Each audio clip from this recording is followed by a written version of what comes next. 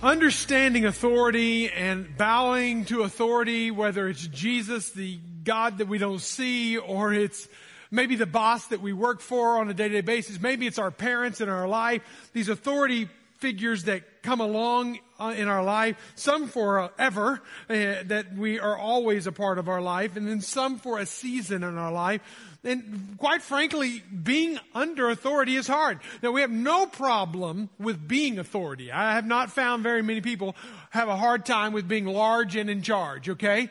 If you have no problem with being an authority, you join the ranks of most people. We claim our authority. We claim our autonomy. We put our stake in the ground of our rights and our independence and so forth. But being under authority is a challenge. But I'll tell you this, that until we learn to be under, we can never really do well at being over. Until we've learned to say yes to others and yes to someone in authority, then it's going to be really hard for them to say yes to us and us be humble about it in our life. We need to understand that there is a trumping element. That even though I have views and I have opinions and I have my ways and I have my will, that there is a trumping element. I'm not talking about President Trump, though he needs to understand that he can be trumped even as well. Just a little bit of a metaphor here today.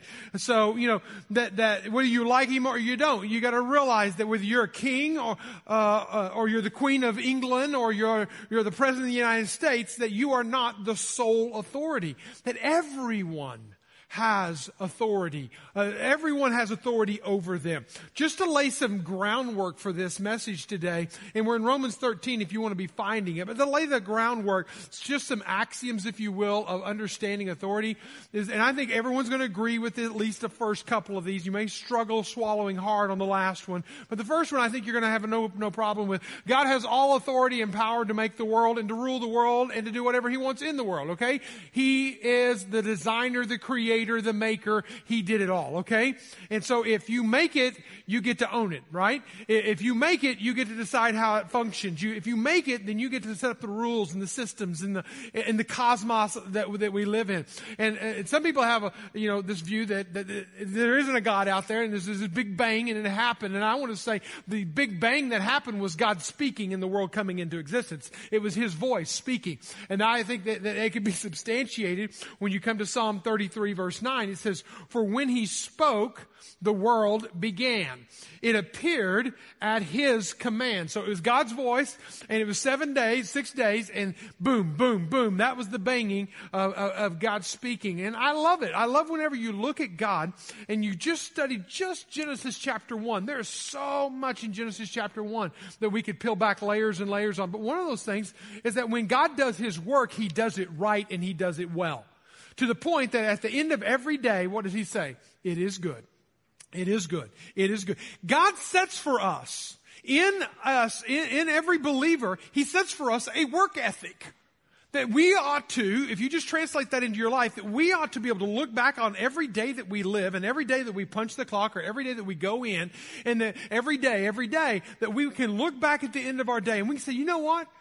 What I did was right. It was good. My boss will be pleased. The authority figure in my life will be pleased. I did my best. It is good. And I think that's a very honorable thing. And I'll promise you this, if you live out your work life with the attitude and the perspective that I'm going to do my best on the job, you will forever be loved and cherished. And if you say, I'm going to give my best, do my best on the job, you will be respected. When God does what He does, He looks at it and it was good. And not only did He do it back then, He is still working in this world today. In fact, He's holding, it says in Hebrews chapter 1, He's holding the world together by His mere voice. He keeps this universe going. So, if we understand authority, we need to understand that God is in authority. He wasn't just in the authority whenever in Genesis chapter 1. He's in authority today. He's still keeping this world in its cosmic order and functioning together. Thank the Lord for that. That's one axiom that we need to understand. But God has the right, if you're the authority figure in all creation, He has the right when He wants to give that authority away, to delegate it out. And that's exactly what he does. He delegates out his authority to humankind. He gives us authority. He gives us, humankind, the authority to function and live on this earth. And we get to work on this earth, and we get to do things on this earth, and we need to understand our role on this earth. He gave us this authority. You see this in the very beginning of time. I'm going back to Genesis chapter 1 again. Again, there's so much there that we can unpack. He says, in the image of God, he created him. Male and female. I love this. There's a lot I could say about this and pull back some layers on this, and I'm just going to tease it out today a little bit. But he created them. He created them. Male and female. He created them. God blessed them, and he said to them. Now notice, he's not talking to one. He's not just talking to the man. He's not just talking to the woman. He's talking to both of them. He says this, be fruitful, increase the number in the earth, and subdue it, and rule over the fish in the sea and the birds in the sky and over every living creature that moves on the ground. God is eco-friendly here. He is telling us, I am allowing you to take my big blue marble and play with it. But when you play with my big blue marble, you better take care of my big blue marble.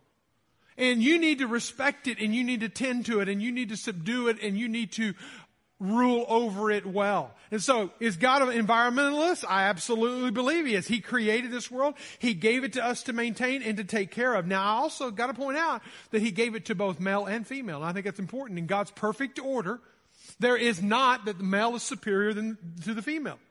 The female is inferior to the man.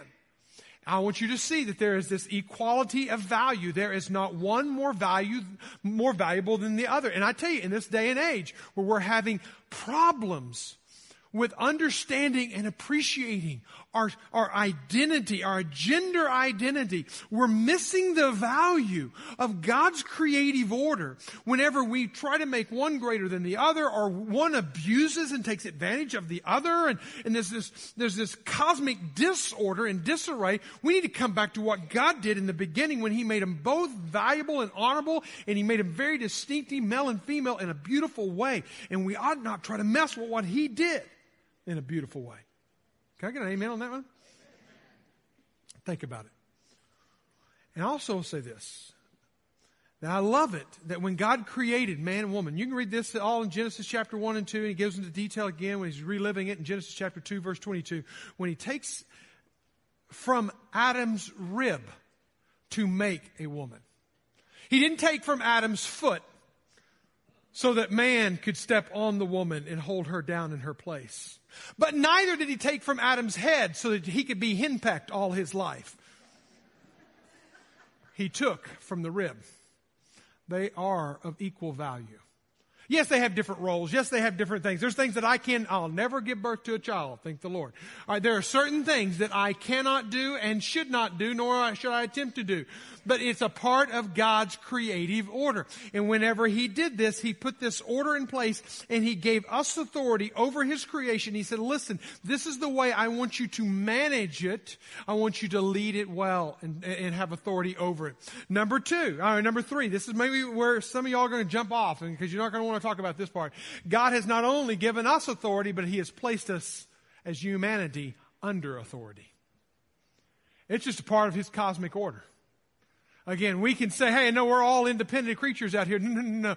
He created systems. He created offices. He created institutions. He created places and people, and he gave positions of authority. Now, can those places of authority be corrupted? Absolutely. Can it be distorted? Absolutely. Can it be all jacked up? Absolutely. But when God created it, he created us not only to have authority, but also to be under authority. And I'm telling you, until we've learned to be under authority and live under authority, we're never going to be good at being over and in authority. We have to learn to be under before we can be over. And in Titus chapter 3, and this is just a smattering of verses in the Scripture, when Paul's writing Titus, he said this, he said, remind the believers. I love it that he's talking to the believers here, because he's saying, hey, listen, followers of Christ, there ought to be a standard of citizenship that you live at as a follower of Christ. Listen, that the world did not have Christians or followers of Christ, little Christ running around this earth, this world would be a far worse place, I would pray, Because we are living at such a higher standard. Not better than, but we're just living at a better standard. Remind the believers to submit to government and its officers. They should be obedient, always ready to do what is good, what is right, what is proper. We ought to be the ones who are setting the bar on what this is. Now he's talking about government, but you can talk about a boss, you can talk about a team, you can talk about a coach, you can talk about a parent, a mother or a father as an authority figure in your life. You can apply this, and Paul in Romans chapter 13, where we'll be in a moment, is actually applying it largely to the government or to those in geopolitical office, but it is so much more applicable well beyond that. Peter even talked about it. 1 Peter chapter 2:13, submit yourselves. You do it yourselves. It's not something forced upon you.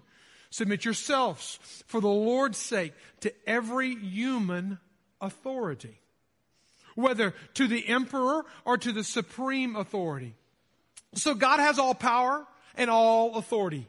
Now I just want you to tease that one out, okay? I said that in the beginning, and I don't want you to miss that. I want to skip over that.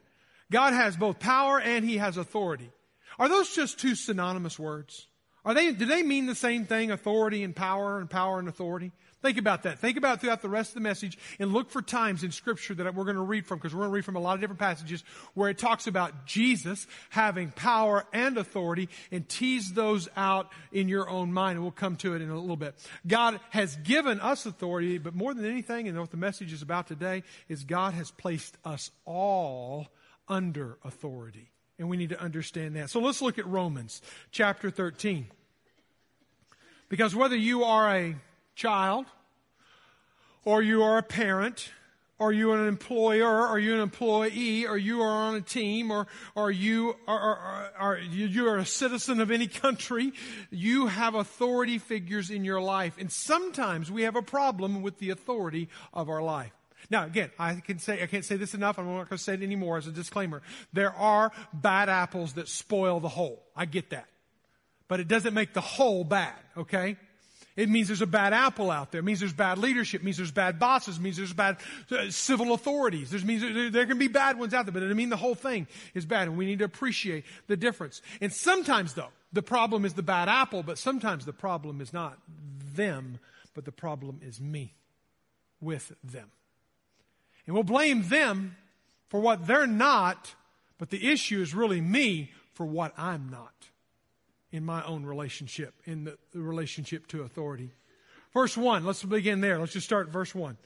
Let every person, chapter 13, verse 1, let every person be subject to the government authorities. Now that word governing or governing authorities, the word governing there is actually a Greek word that appears several times in the New Testament, and it's not always geopolitical. In fact, every time it's mentioned 3 times in Philippians, and never is it referring to a geopolitical power. So it's just anybody who has a governance, has a leadership, has a role of authority, okay? Anybody, let every person be subject to governing authorities. Now, you might say, well, why? Can't I be my own boss? Can I do my own thing? Can I be my own? Can I not? Because. That's exactly what he says. He says, for,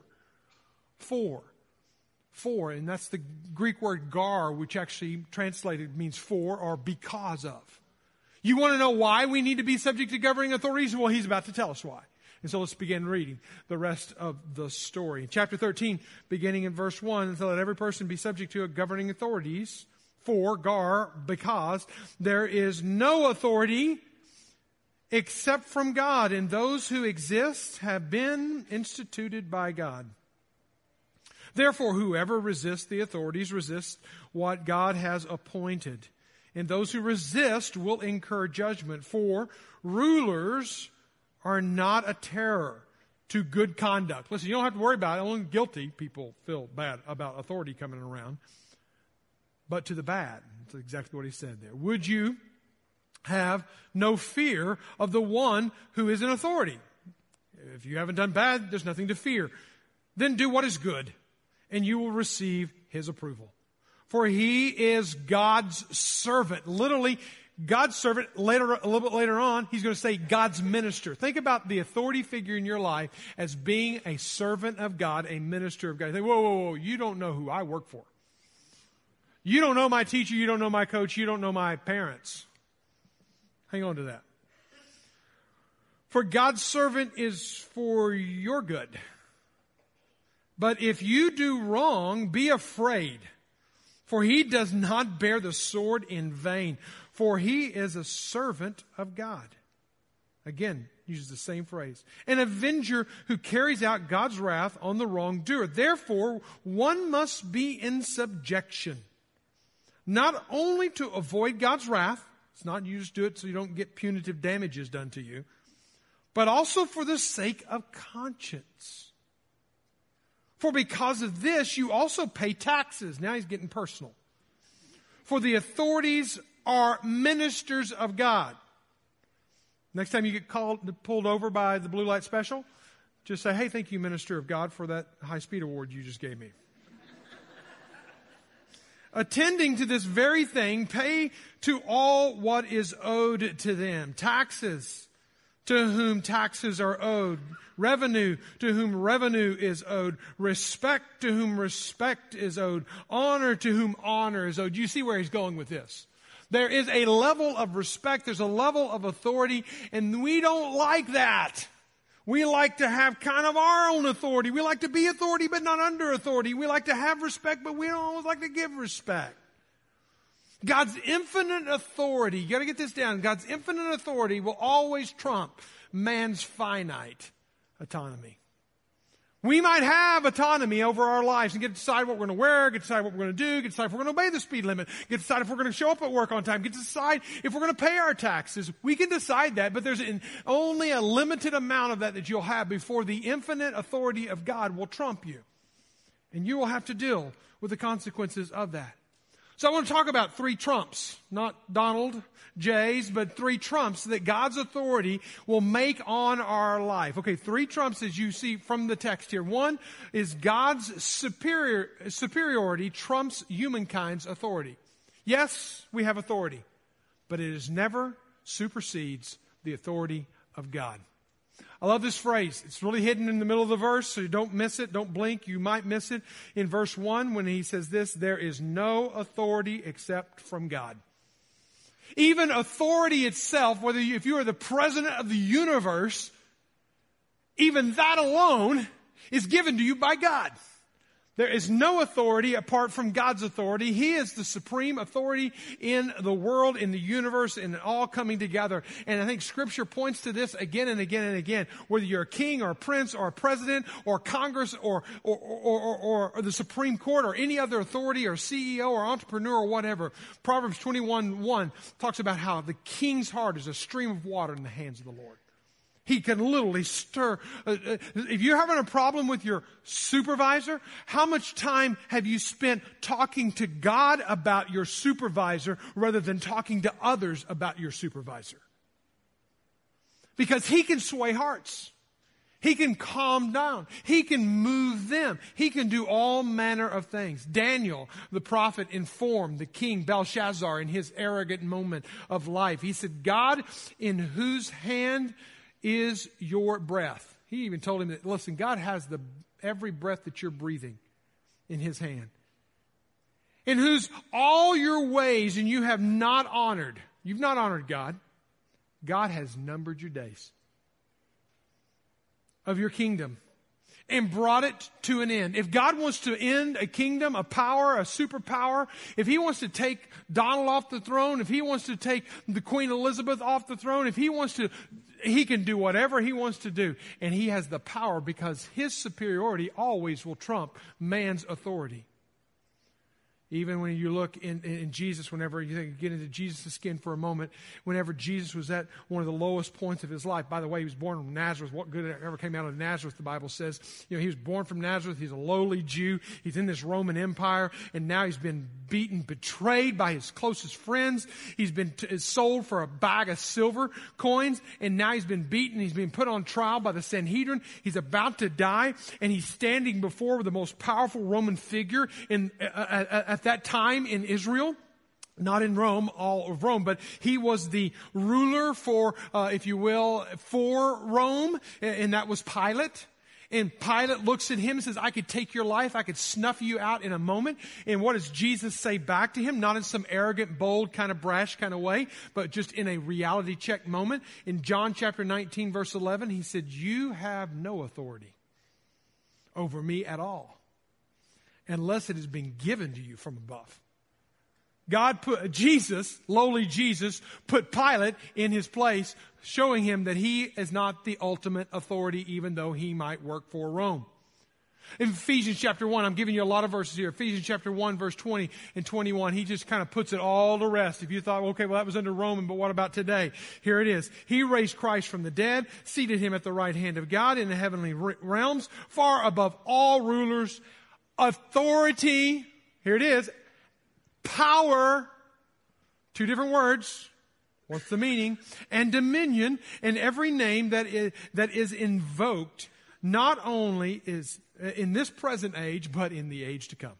So we're even talking about it still today. He is the ultimate authority. He is the supreme authority in the world. He's got this authority. Now here's the thing about God. He delegates out his authority. Okay? He delegates it out. We see that in the Great Commission. When you think about it. What's the Great Commission say? He says, all authority. Jesus said, all authority in Matthew chapter 28. All authority in heaven and earth. That covers pretty much everything, right? All authority in heaven and earth is given to me. Then what Jesus does, he turns around and he delegates it out to the church. He says, all authority in heaven and earth has been given to me. Go therefore and make disciples of all nations, teaching all of them to observe all my commands, all that I've commanded you. And I am with you always. Notice all the alls. All authority, all nations, all that I've taught you, always. I'm with you always. The totality of it all. Jesus is an absolute authority, but what Jesus does is this beautiful thing. When he gives us the authority to take the gospel to the nations, it's just as we are going to be held accountable for the earth and how we take care of the earth, so we will be accountable for the gospel that has been presented to us. It has been delegated to us. And as Caleb was talking about our sign here and what it represents to all of us. And I mentioned last week, and we'll call this the Leah light, we'll call this the David light, because those are two people in the very first week when we were kind of bringing this on. We've been praying for an awakening, that God awakened himself in them. It was what a beautiful thing to even start this whole conversation and seeing the contrast between dark and light and seeing the difference. And I just talked to Leah between services, and she said, our life is so different now. We're still working on our marriage, but this time we have Jesus with us, and it is different. And that is a testimony of the light coming on and the light impacting them. But what happened this week was so cool too. Chris Lee has been investing in a friend. He's about 33 years old. His name is Ryan. And Ryan has lived every imaginable thing that I won't even go into for his own confidentiality. But if you can imagine, it's probably been a part of his life. And as we met at Smoothie King on Thursday night for an hour and a half, and he downloaded his story to me. And again, I commend Chris less. I'm just there. I'm just catching the fruit as it falls from the tree. Chris was the one who invested in him. Chris was the one who invited him a few weeks ago. Chris is the one who was making a difference where he lived, work, learn, and play, and invited him to come. And so it's really Chris. I was just there catching the fruit. And as I was sitting there sharing with him, and he was sharing with me, I talked about how Jesus can absolutely change his life. And he gave himself to Christ, and his light is now going to be the next light bulb. This is the Ryan light. Would you give Ryan a hand today for trusting Jesus?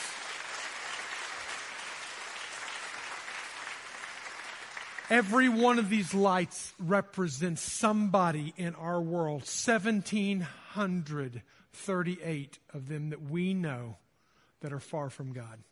We only have 508 lights. If every one of us brought one person to faith in Christ this year, and listen, I say, well, my back off. I don't know that I can do that. You have the authority given to you by God to shine light where you live, work, learn, and play. By all means, carry that authority on out. God delegates his authority to government. He gives it down to the government. That's why whenever we see the laws out there, we need to obey the laws, because the laws are put in place not only to keep us from destroying ourselves and society, they're put in place so that we can live better ourselves. Look at this. He even goes right into the heart of the issue. He tells us to be subject in verse 1 to all authority, and then skip down to verse 6, because he gets into the nitty-gritty. For because of this, you also pay taxes. Gosh, why can't he just say, just to drive 55, it'll save lives or something like that? Don't text and drive. Don't beat your wife or something. He goes right to the money. Pay taxes. Jesus did too. He said, listen, you got to give to Caesar what's Caesar and what's to God's God's. Do it. He affirmed this. Jesus affirmed this very practice of paying taxes as a part of submitting to the authority that's in our life. I heard a story of a man who heard a message such as this, and he's like, I've been avoiding taxes, and I've been kind of skirting around them, and he was just under conviction because he knew what he was doing was a little past the edge, not on the edge, but past the edge. And so he thought, I'll just go home and sleep it off, forget the message even happened, and he couldn't do it. God's Spirit just kept pressing in on him, and he got up Monday just tired because he didn't sleep well. He said, I'll make it through the day, and he went to bed Tuesday night. Didn't sleep any better, and got up Wednesday. He's even more tired. Wednesday night comes along, same thing. He can't sleep because he's under conviction because he's tax evasion and all that kind of stuff. So he finally gets up in the middle of the night, starts writing a letter, and writes a check for $1,000. Writes a letter to the IRS, said, listen, I'm sorry, I've been stealing from you. I've taken from you, and I should have paid my taxes. And encloses $1,000. And if I still can't sleep, I'll send the rest. Whatever. God gives authority for us. Number 2, God's authority trumps humankind's autonomy. We like our independence. We don't want it jeopardized. And I love this about the scriptures. It doesn't really tell us that a democracy is the way it's supposed to go. I'm sorry, that may rub some of you wrong, but there's no American agenda in here for democracy, okay? In fact, you see more monarchy than you see democracy. But this is the great thing about scripture. Whether it's confederacy or democracy or monarchy or oligarchy or whatever it is, a form of government, let it be. But what God doesn't allow is anarchy. He basically says, listen, I put authority in place, structure in place, so that you don't hurt yourself and so that you will recognize that authority is from me. And when you rebel against that authority, it's like rebelling against me. Chapter 1, verse 2. Notice what he said here. Therefore, whoever resists, circle the word resist, the authorities, resist, circle the word again, what God has appointed. Jesus said here, or what God said in His Word through the inspiration of Scripture, He said, if you're going to go contrary to the authorities that I put in your life, you are going contrary to me. Who's the authority in your life that you're running contrary to? And what does that say about your relationship with God? Not just what does it say about your relationship with that person. Could be your parents. Could be your parents. Could be your spouse. Could be any number of things. God's infinite authority trumps man's finite autonomy every time. Now, let me say this, because it needs to be said. There's a warning here. This is not saying that if an authority figure in your life asks you to do something that is illegal, that is wrong, that is immoral, that is unethical, that because they're the authority in your life that you should do that. Absolutely, it is not advocating that. You have to read the whole of Scripture. He is not saying that the Herods and the Neros and the Domitians, that they're good people and that, listen, it is in fact the Hitlers and the Stalins and the Amins and the Saddams. Yes, they are in positions of authority, but we got to understand it in the light of the whole. We respect the position, we respect the office, even if we don't respect the person. And again, I'm splitting hairs here, but let me give you an example of this. If you're in the military, and you are a lieutenant, first lieutenant, second lieutenant, or whatever, anything below that, and you see a captain coming to you and anything above that, you better do one thing. If you're outside, you better salute them. Even if you don't like the person wearing the uniform with a higher rank than you, you are respecting and you are saluting the rank, even if you don't like the person. So there's a level of, even if it's the Hitlers or the Saddams or the whatever out there, we have to respect the office. We may not respect the person. So what do you do in a situation when you have an ungodly leader leading in an ungodly fashion, asking ungodly things? Again, that could be a parent abusing a child. What do you do in that situation? Civil disobedience may be necessary for Christ obedience. What did I say? God's infinite authority always trumps man's finite autonomy. If it comes down to obey God or obey man, obey God or obey man, if it's contrary to His word, you better stick with the book that's stuck through the ages. You better stick with truth and not get off track. You say, give me some examples. Pharaoh. Pharaoh ordered Hebrew midwives to kill the newborn boys. That would make sense. You're not your child. If you're a midwife, just go in and kill all of the children, all of the boys. The midwives refused. Scripture says they feared God and did not do what the king of Egypt told them to do. They let the boys live. King Nebuchadnezzar issued an edict that the subjects must fall down and worship a golden image. What does Shadrach, Meshach, and Abednego do? Now you think, who are Shadrach, Meshach, and Abednego? A little kid in nursery school said, is that his shack, my shack, and a bungalow? No, not Shadrach, Meshach, and Abednego. They refused to obey.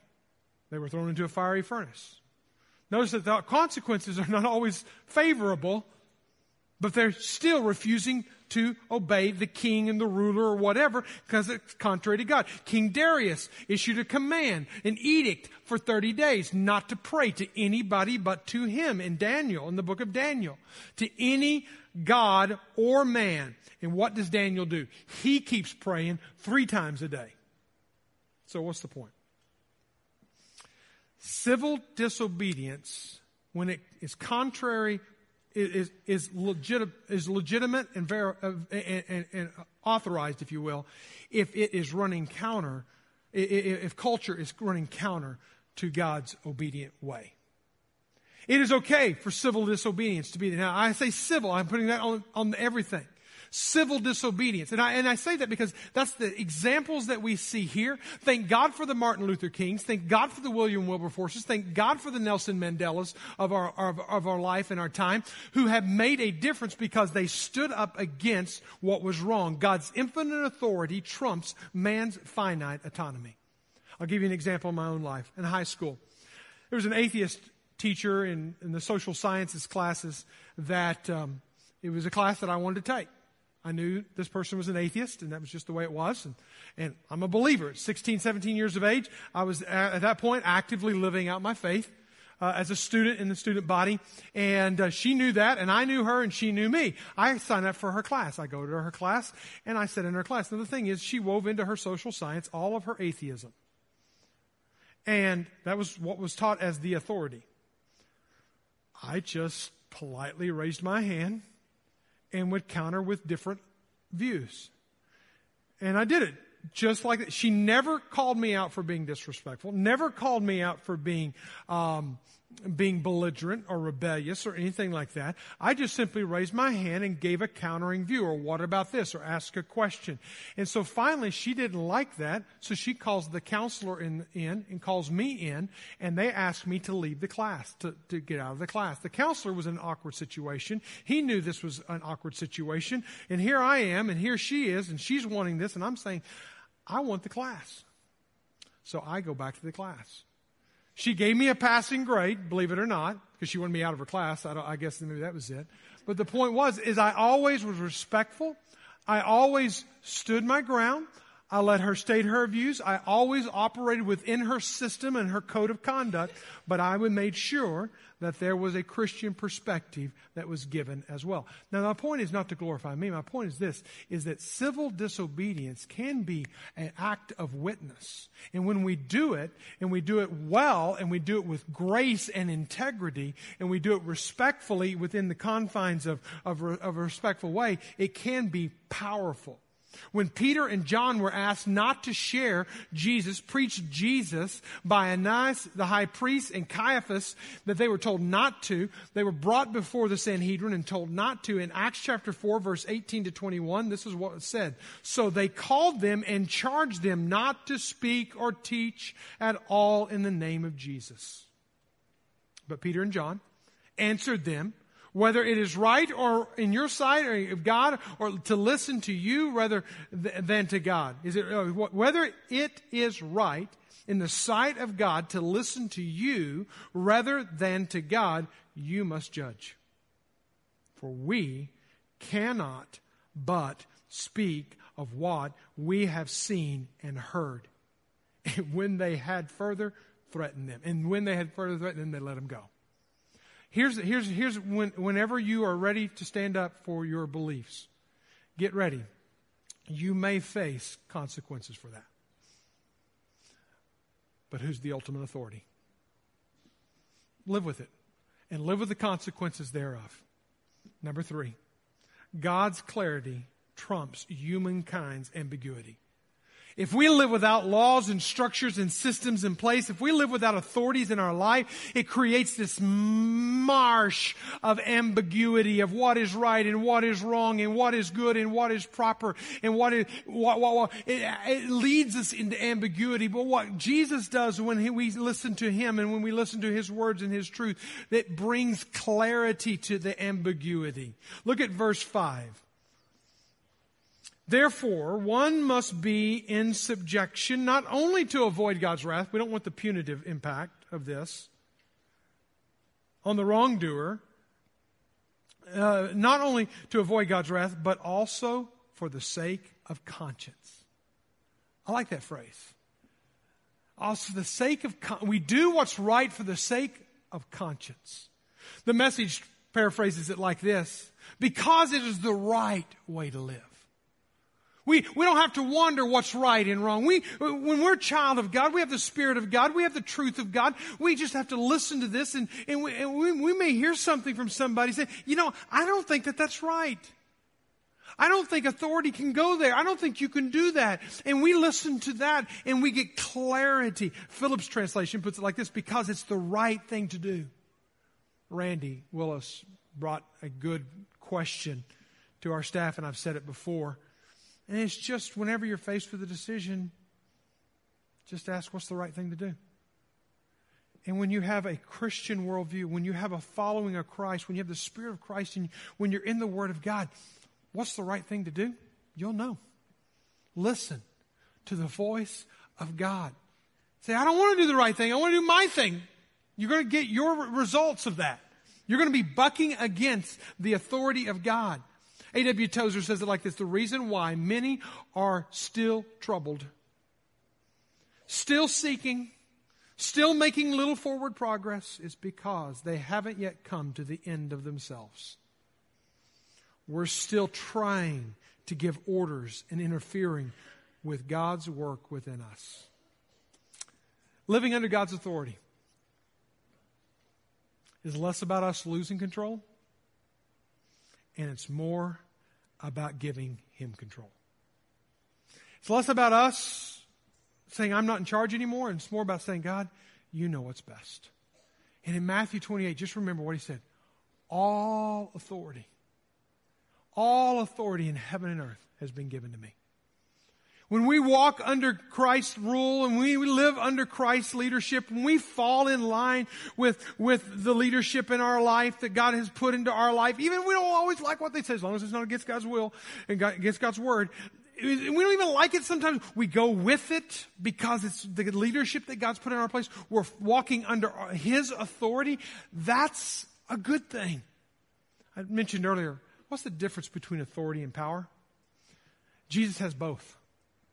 Jesus has both. And whenever I'm losing control or I'm giving up control of myself, I'm giving it up to the leadership, the authority, and the power of Jesus. The difference between authority and power is very simple.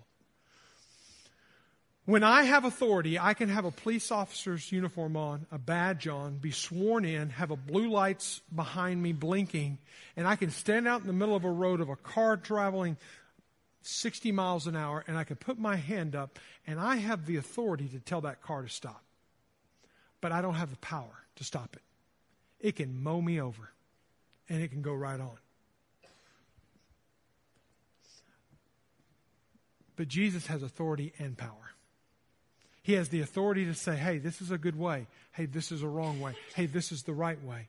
And He has the power to enable us to do it. Would you bow your heads with me? I want you to think about the authority that God has put in your life. It's less about losing control and more about giving Christ control of our life.